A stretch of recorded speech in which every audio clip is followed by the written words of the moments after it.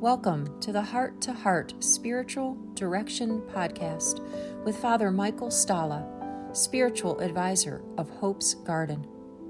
At Hope's Garden, it is all about the heart of Christ the Bridegroom, and how His love is healing our hearts, marriages, and families.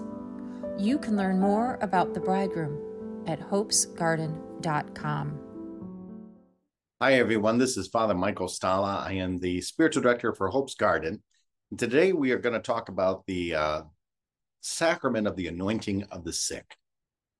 In the Sacrament of the Anointing of the Sick, the Church has extended who's able to receive the sacrament. Once upon a time, it was called the last rites. It was a sacrament you would receive when you were actively dying. But the Church, in its wisdom, has recognized the need for people, while they have serious illness, to also receive the sacrament. It has been extended to be a repeatable sacrament. If you're going in for a surgery, if you're dealing with illness that somehow is going to challenge your life, or even the quality of life that you're going to have.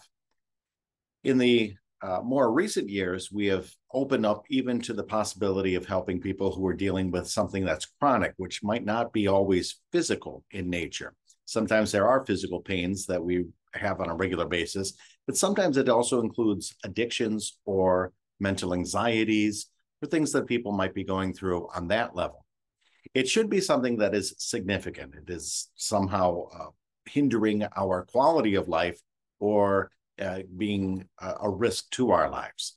Either of those are perfectly fine. I find that sometimes people are dealing with levels of anxiety that are debilitating, or that people are dealing with even just kind of having a fog around them. They're having a difficult time focusing.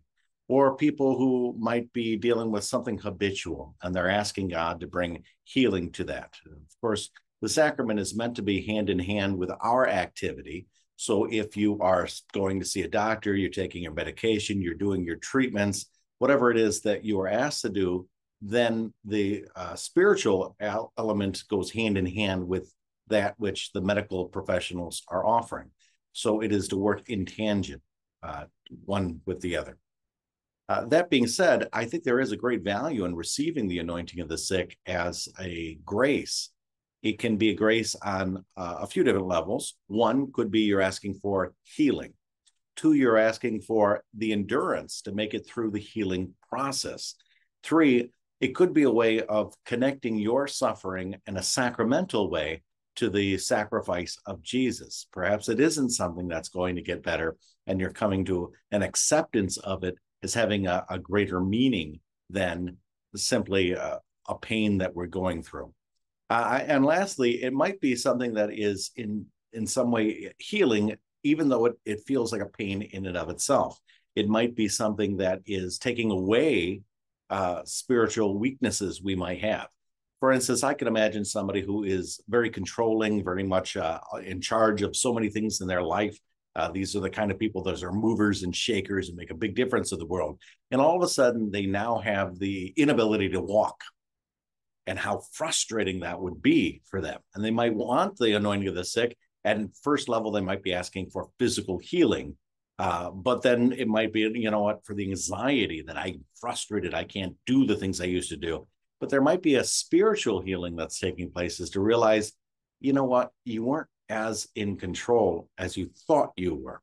And you have to let go of some of the control and allow others to help you, allow God to work on you the way God wants to work on you, and allow the events of history to play out even when you are limited in your activity and your contribution to those events in history. And so that could be very healing for people too. I certainly have heard of people who have had a heart attack and then later talk about how it changed their priorities in life. They would then say, you know what, I used to take these things way too seriously, and now I just let them go. And there's a new perspective on what matters in life. And so you can see that even though nobody wants to go through a heart attack, the healing that took place in the midst of something that was life-threatening. And so this is part of what we're asking for in the sacrament of the anointing of the sick. I don't really know which is going to happen. Are you going to get physical healing? Are you going to have a freedom? We're actually just saying, Lord, I leave it into your hands. And I ask that through this sacrament, do with me as you will, Lord. I trust whatever that outcome might be is according to your great plan. And your plan is always greater than my plan. I ask Almighty God to continue to help us to be there for one another in our time of sickness, to pray with one another, and to allow the Mother Church to pray with us as well. Amen.